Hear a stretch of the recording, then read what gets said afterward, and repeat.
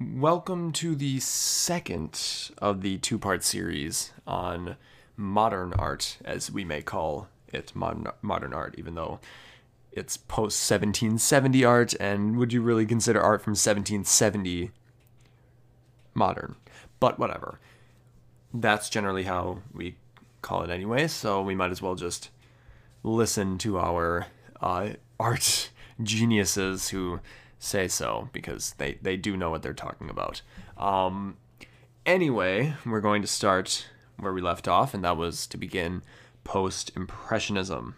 Well, post-impressionism often refers to a general art movement that encompassed a variety of styles from an entire generation of artists. The strict sense of the movement can attribute post-impressionism to four prominent artists: Vincent van Gogh, Paul Cézanne, Paul Gauguin, and Georges Seurat. French names are not very easy to pronounce. Who all, emerging from an Impressionist phase, adopted unique but distinctly different art styles. With the four preeminent post-impressionists in France as the movement progressed, post-impressionism, of course, was predominantly a French movement that arose in Paris, or in France, not in Paris specifically, but in France. The only agreement between post-impressionist artists was that impressionist paintings lacked structure and importance. So basically, the entire essence of the post-impressionist movement was rejecting impressionism. Agreeing that impressionism was faulty, the four leading post-impressionists, of course, Van Gogh, Cézanne, Gauguin, and Seurat, devised their own styles. The post-impressionist style is individual to each painter, thus each style must be associated with each painter, and you see that through our notable works. The first notable work is A Starry Night, which is perhaps the most well-known work of modern art, maybe contested with The Scream, or goodness, I'm trying to think of Picasso's. I think it's Guernica. Yeah. It's an anti-Spanish Civil War painting. That's the one that I was trying to think of. Between those three is basically what I'm thinking personally. But I would say really between The Scream and Starry Night, and even then I would say Starry Night is probably the more well-known, because it's basically up there with the Mona Lisa, at least in my opinion. Because that's when I learned the Starry Night. The only two paintings I knew in 6th grade were Starry Night, The Scream, and Mona Lisa. But Mona Lisa and Starry Night were like the two big ones, apparently. But Van Gogh's magnum opus, of course, being The Starry Night, depicts the east-facing window of his asylum room. Yes, the lunatic asylum room in... excuse my French, because in this case, it's not French, because I'm trying to speak French, but I'm not good at speaking French, and I do not know how to pronounce this. But I think this is Saint Remy de Provence, but I cannot confirm. Again, email me, learningbywilliam@gmail.com, if you think that I made a huge mistake with pronouncing it, which I assume I probably did. The image portrays the landscape just before sunrise, where whirling stars, the moon, and imaginary towns meet. For some information, Van Gogh voluntarily admitted himself to the asylum following the famous story in which he cut off his left ear. Van Gogh remained at the asylum from 1889 to 1890. Another one of Van Gogh's interesting paintings, this one's actually a very interesting one. This one's it's still pretty bland. It's not crazy. It's not like The Starry Night, but it has an interesting story behind it, you could say. Van Gogh's self-portrait is, of course, Van Gogh's self-portrait. The work was likely Van Gogh's final self-portrait, painted near his departure from the asylum.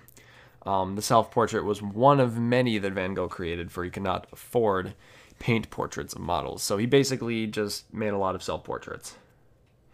He only sold one of his pieces in his entire life, so that's one reason why he didn't have enough money to get models to paint. Another work is A Sunday Afternoon on the Island of La Grande Jatte. I don't know if I'm saying that right either, but I'm assuming that I am. This is a painting of some Parisians, Parisians or Parisians. I'm going to say Parisians or Parisians as they relax in a park on the banks of the river Seine. The painting, Georges Seurat's most famous work, is a founding work of Seurat's Neo-Impressionist movement. The Neo-Impressionist movement was a movement inside the Post-Impressionist movement. I may have butchered the Seine River. It's the Seine River, the River Seine. That's how they pronounce it in French. I think. I'm pretty sure. That I've been having to look at pronouncenames.com and Google pronounce because I'm not very able to say many of these words. Of course, different languages, inevitably not easy, and also names. So yeah, and it's also Gauguin, not Gauguin. That's my fault. Gauguin, Paul Gauguin. But the next piece that we're going to is a Gauguin piece. It's called Where Do We Come From? What Are We? Where Are We Going? I found this to be an extremely existential painting, and you may understand why if you look at it, not only if you look at it, but if you read about it.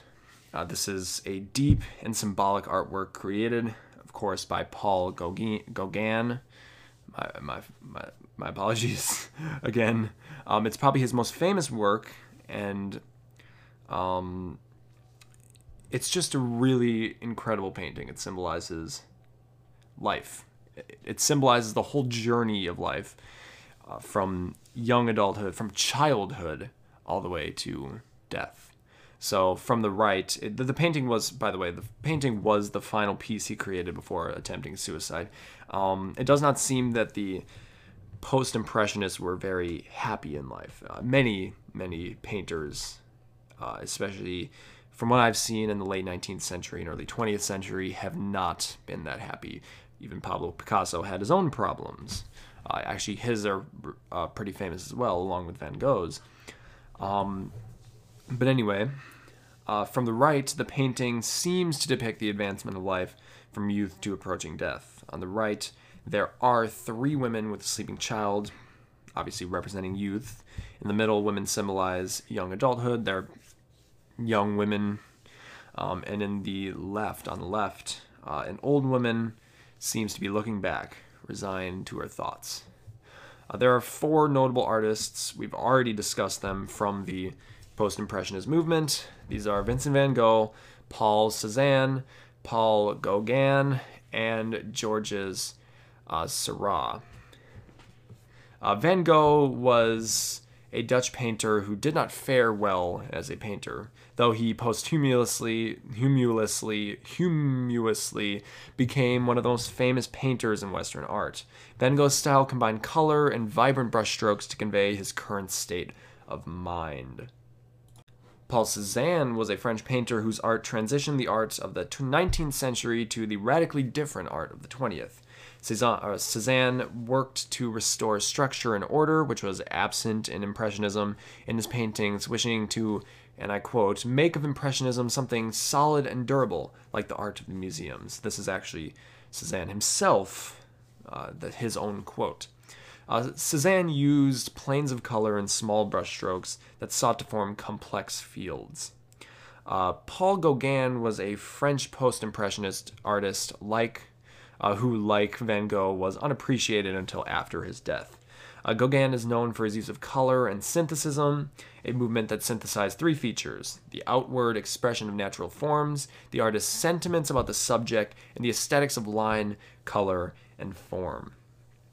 Georges Seurat was a post-impressionist most widely renowned for the artistic conventions he created, such as, specifically, chromoluminarism, and pointillism. Sorry if I butchered those words. First one was a very, very long word. I think that was 7 syllables.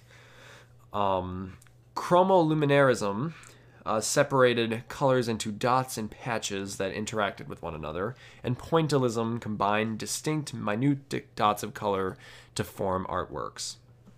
That's Post-Impressionism in a nutshell. Art Nouveau began in Belgium and quickly spread to the rest of Europe and the United States. This is, of course, a movement in and of itself, where Art Nouveau became a popular art form throughout the Belle Epoque of Europe, which was the period between 1890 and the beginning of World War I, so basically 24 years.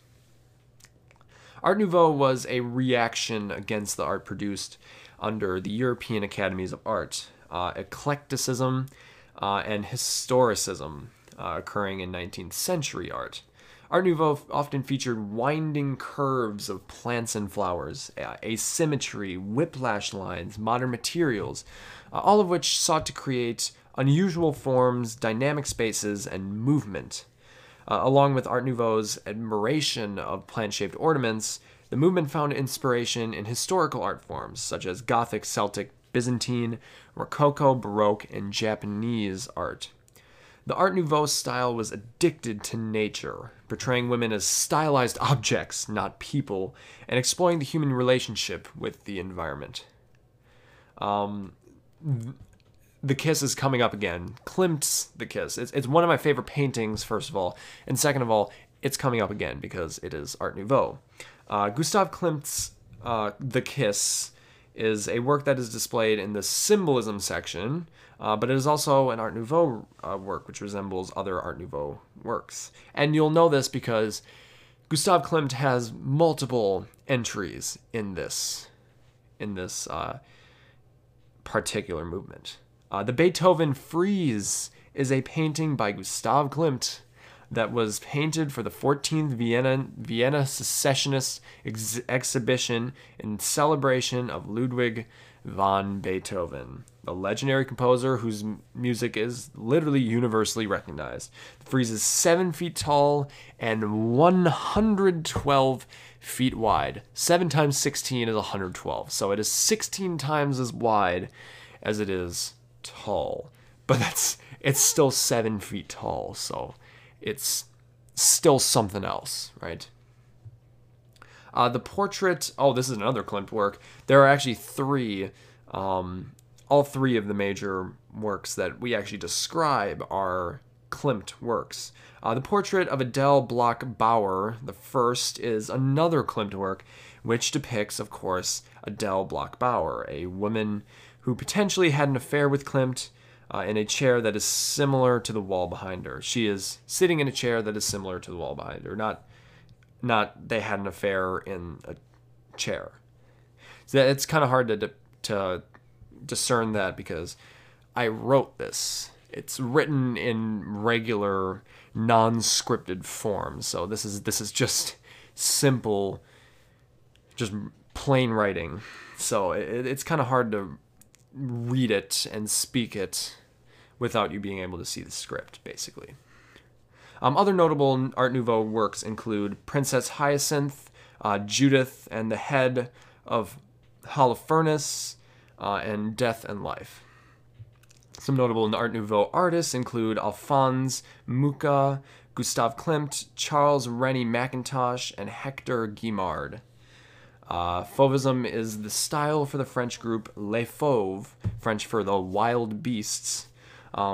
This is another movement, of course. The Wild Beasts, quote unquote, were a group of early 20th century artists whose works highlighted strong color and painterly qualities.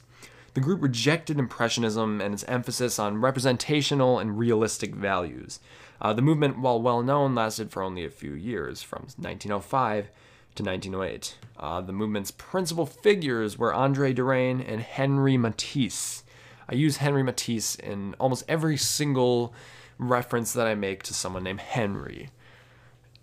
I had to do it only because whenever I'm trying to teach people about William Henry Harrison, I try to force them to be able to figure out his name before I talk to them about him.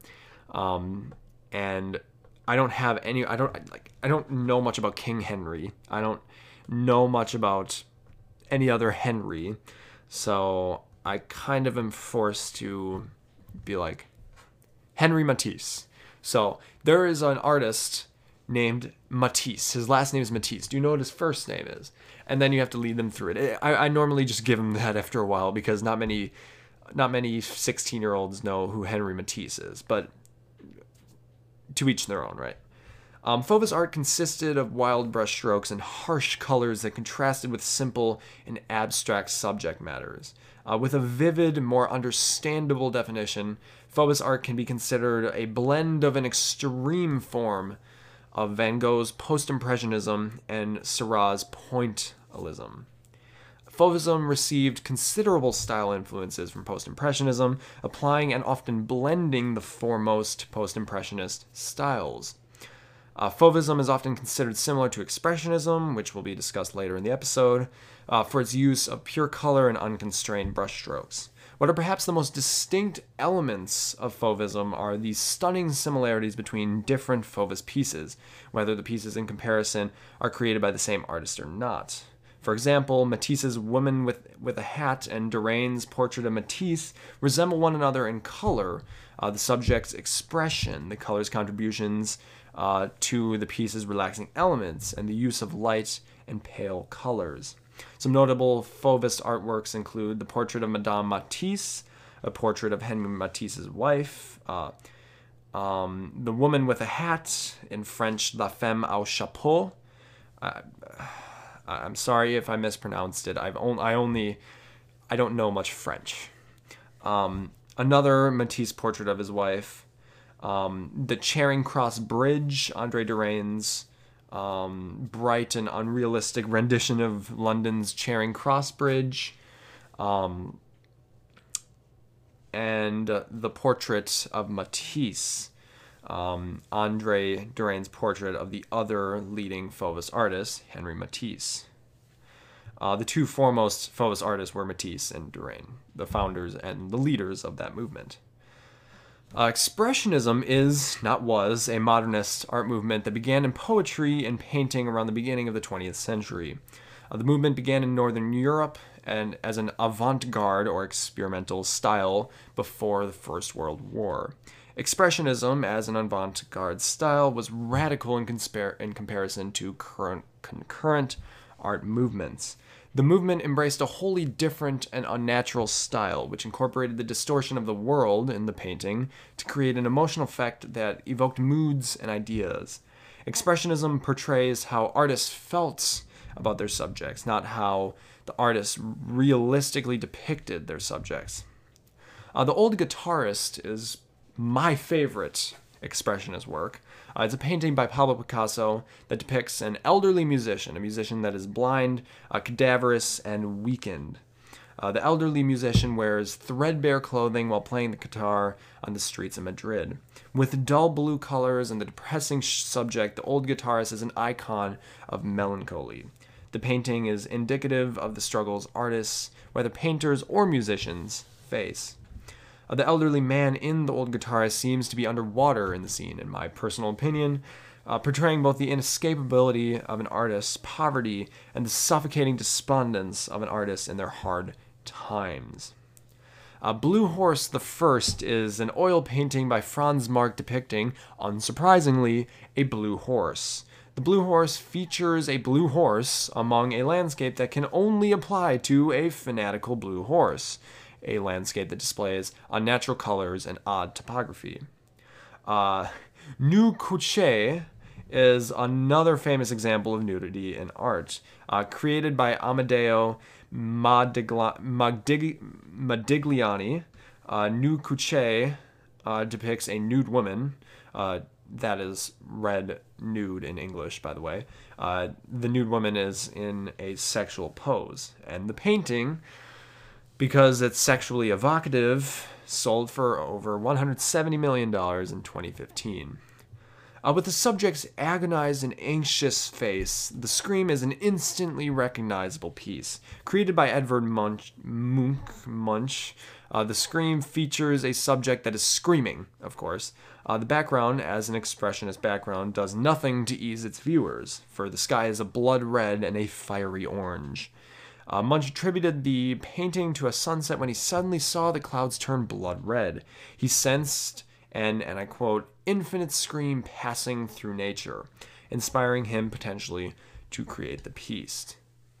Some notable expressionist artists included Edvard Munch, Wassily Kandinsky, Ernst Ludwig Kirchner, and Franz Marc.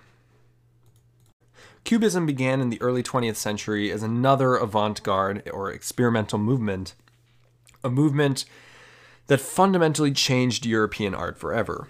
The leaders in the Cubist movement were Pablo Picasso, Georges Braque, Jean Metzinger, Albert Gleizes, Robert Delaunay, and Juan Gris, among others.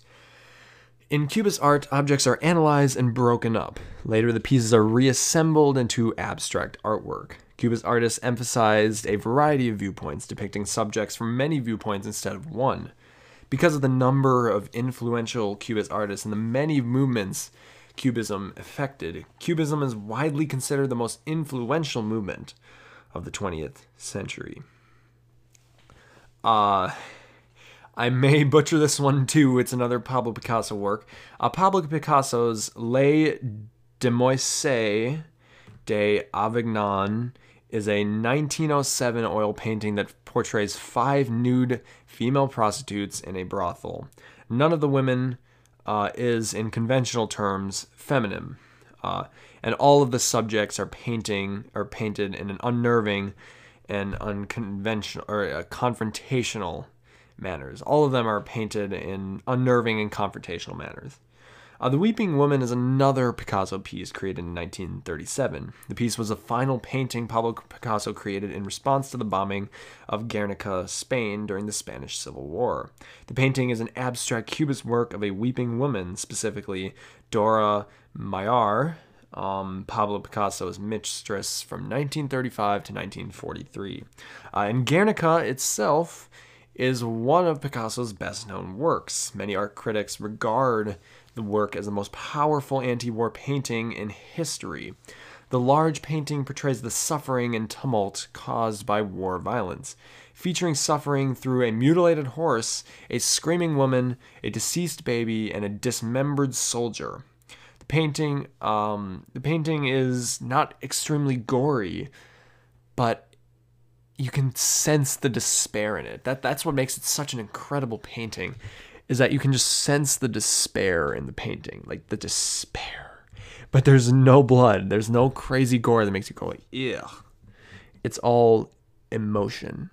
Pure emotion, not blood, not gore. It's just emotion. And that's what made it such an incredible work. That's what made it one of my favorite works ever. Not my favorite work of Picasso's. I would probably say that that the blue violin player, as you may like to call him, or of course the old guitarist, I would call that my favorite Picasso work. But it's arguable, let's just say it that way. The portrait of Pablo Picasso is a portrait of Pablo Picasso. Juan Gris's portrait of Pablo Picasso is an iconic example of Cubism in that it incorporates Cubist styles and depicts the foremost Cubist painter. As you can see, Pablo Picasso dominated the Cubist movement. He was, of course, the most notable of the Cubist artists, but there were also Georges Braque, Salvador Dali, Juan Gris, Paul Cézanne, yes, the painter who was also a post-impressionist leader, and Piet Mondrian. Surrealism, which was my favorite 20th century movement, was originally a movement of poetry and writing, though it would eventually diffuse to artists. The movement began in 1924 with André Breton's Manifesto of Surrealism, which labeled Surrealism as a revolutionary movement. After the movement expanded from Paris, it attracted artists who would produce an artist's surrealism. Surrealist art incorporated many of the art styles of prior movements, such as Cubist and Dadaist art. Dadaism was another avant-garde of pre- through post-World War I Europe, to form an entirely new style. Techniques in Surrealist artworks include collages, assemblages, painting on sand. You'll see this in Salvador Dali's The Persistence of Memory is one very good example of painting on sand. I actually have a film of like a film picture or like a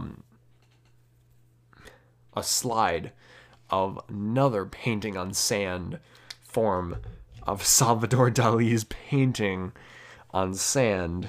He was one of the big surrealists.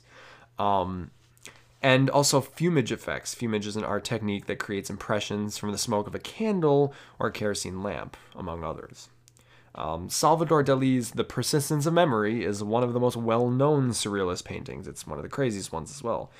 Featuring many soft, melting pocket watches, The Persistence of Memory reflects Dali's thoughts at the time, especially his perhaps unconscious thoughts on the relativity of space and time. These are the thoughts of British art historian Don Ades.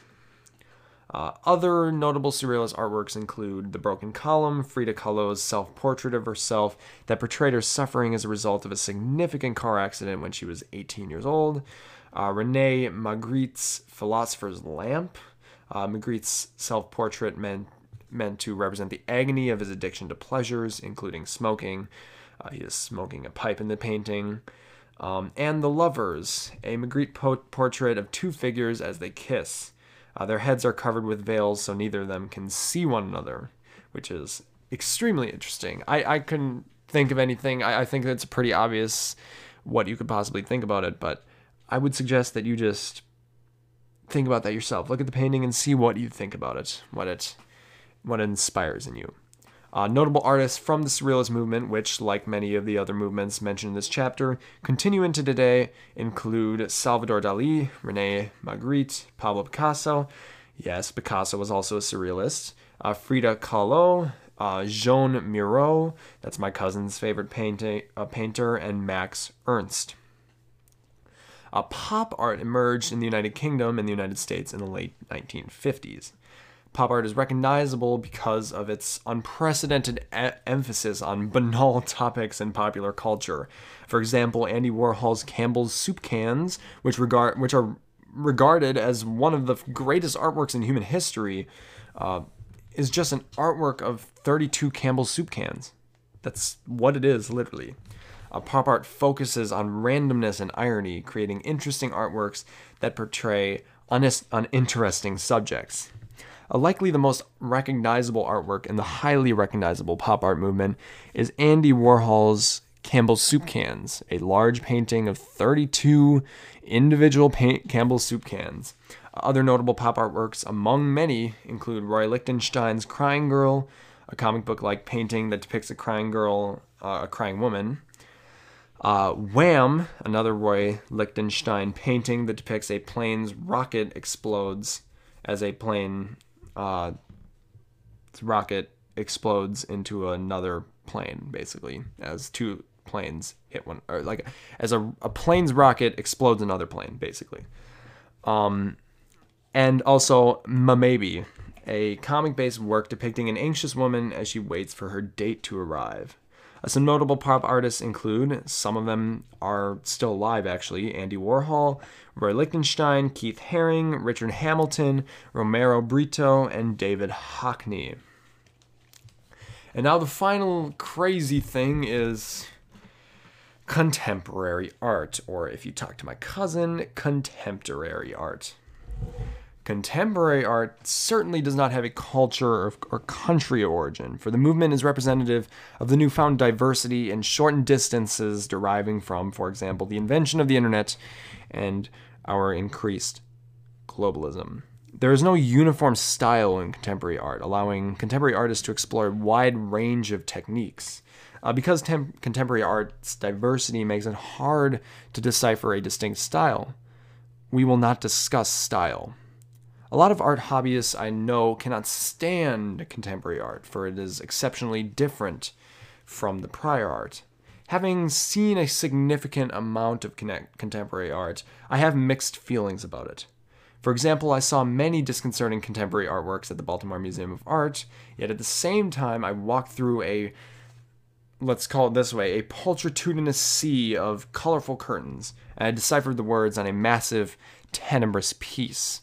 That was one of the most interesting experiences in my life. I was at the Milwaukee Art Museum, and I basically spent like 7 minutes at this one specific painting. It was not even a painting, it was just a large portrait of one specific phrase.